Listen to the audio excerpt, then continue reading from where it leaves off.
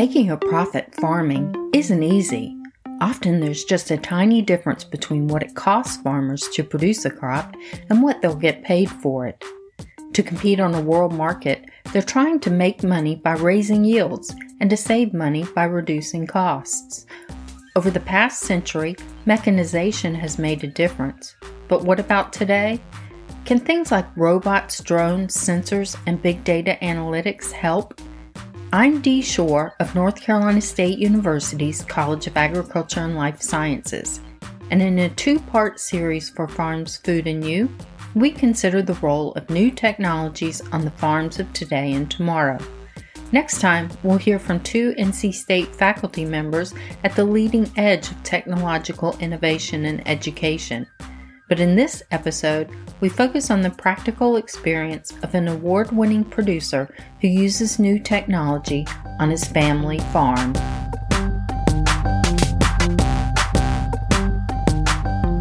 Brandon Batten has lived agriculture all his life.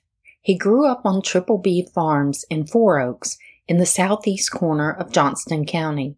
He's the farm's production manager. The farm produces a number of conventional North Carolina commodities, including tobacco, sweet potatoes, soybeans, and beef cattle. Despite his traditional farming background, Batten isn't a traditional farmer, and he hates farming stereotypes.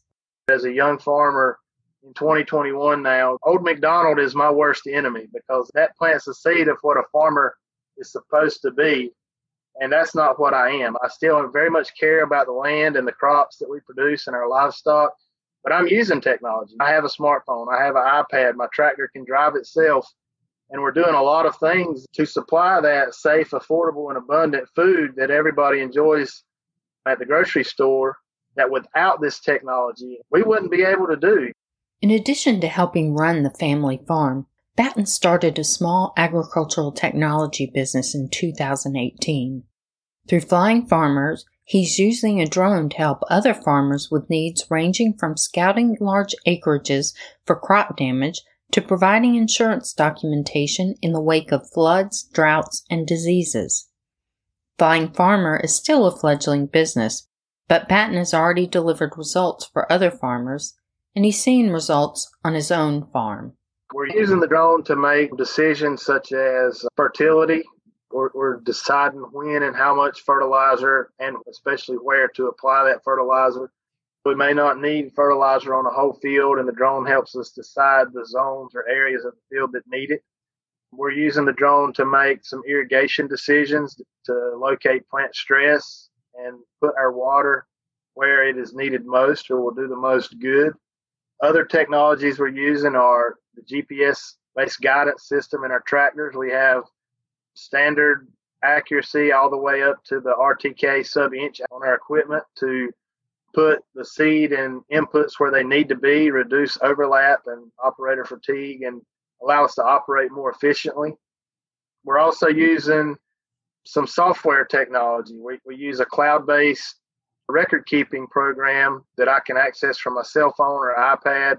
My dad and uncle have the same program, so we can log activities or log things we see in the field, and it's all uploaded to the cloud. It makes record-keeping a lot more streamlined and a lot more efficient, as opposed to having a pocket notebook that you write down everything in and then you have to find on the dash of the pickup truck when it's time to figure out what you did.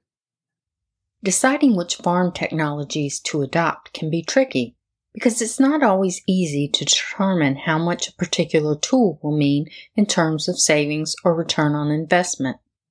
Batten was fortunate to secure funding for a drone through Ag Ventures, a grant program administered by NC State Extension and paid for by the North Carolina Tobacco Trust Fund Commission.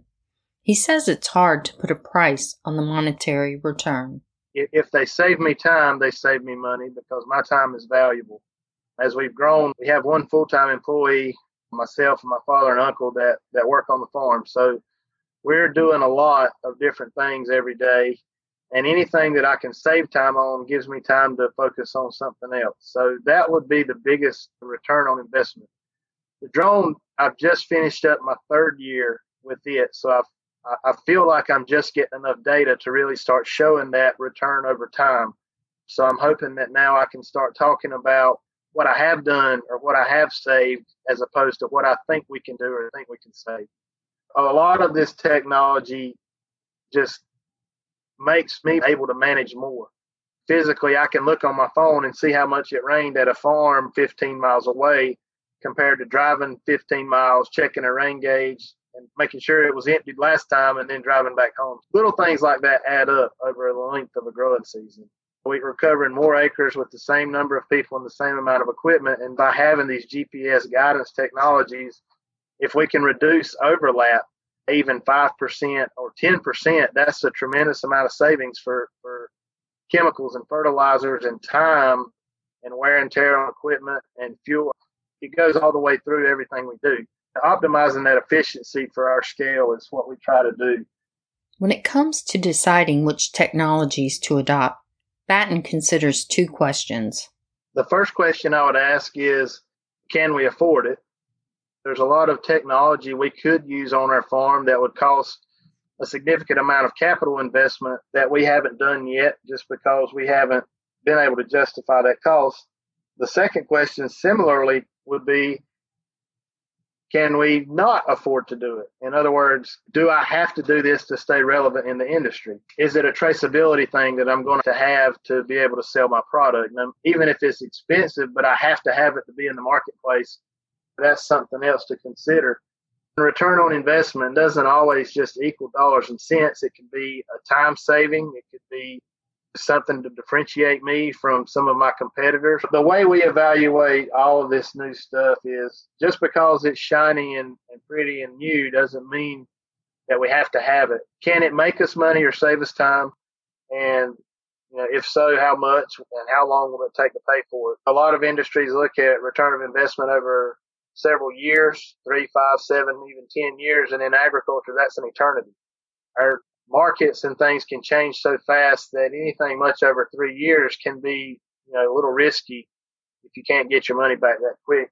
And then, like I said, can we afford not to do it?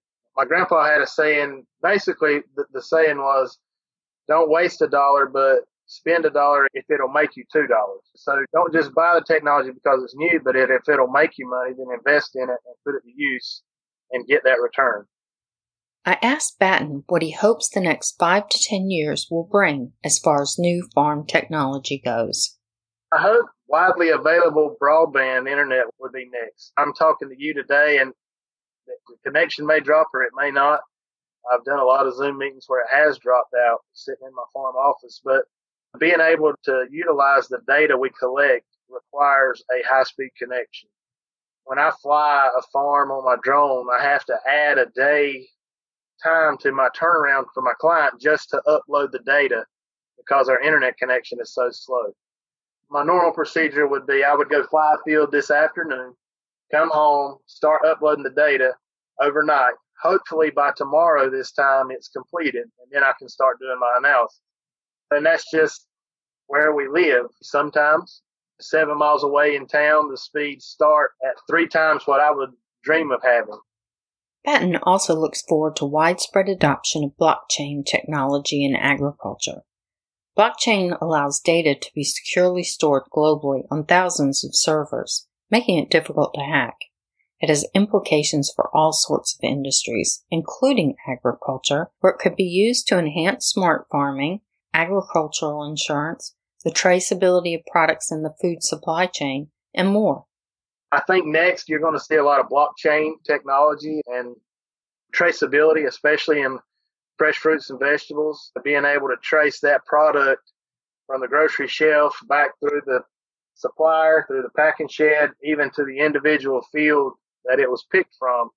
And I think that will help with food safety concerns and with consumer concerns. So if we have a lettuce recall, as we saw this summer with romaine, you don't have to pull all the romaine off the shelf. You could trace that contaminant back to that farm and then still have romaine available in the marketplace. And you don't hurt all the romaine growers that may not have had a problem.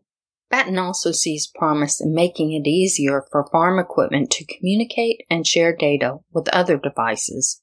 There's a lot of proprietary systems still with different brands and different manufacturers. And I hope that in the future that we can come to some agreement where all of these different equipments will be able to communicate with each other so we can utilize this smart technology without having to upgrade a tractor that's working fine but may not be the newest tractor.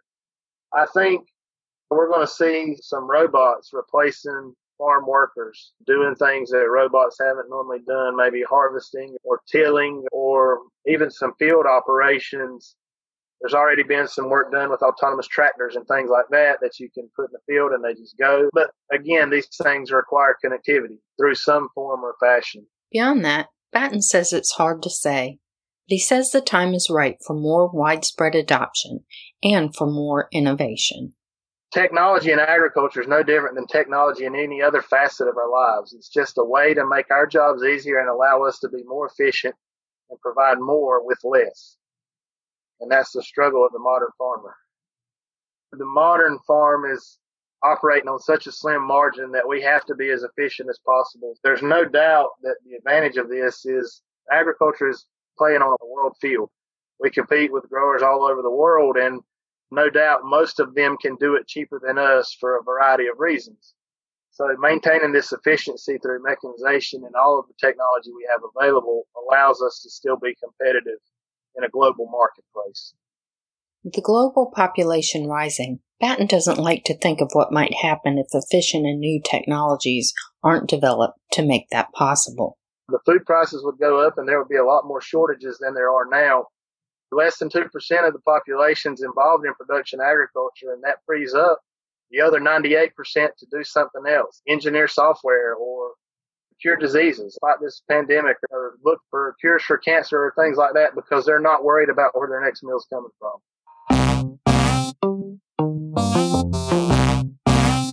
Thanks for listening today, and we hope you'll join us again for the next episode of Farms, Food, and You. To learn more about the College of Agriculture and Life Sciences and our podcast, visit go.ncsu.edu/farms. While you're there, share your thoughts. We'd love to get your ideas and to hear what topics you'd like for us to explore in the future.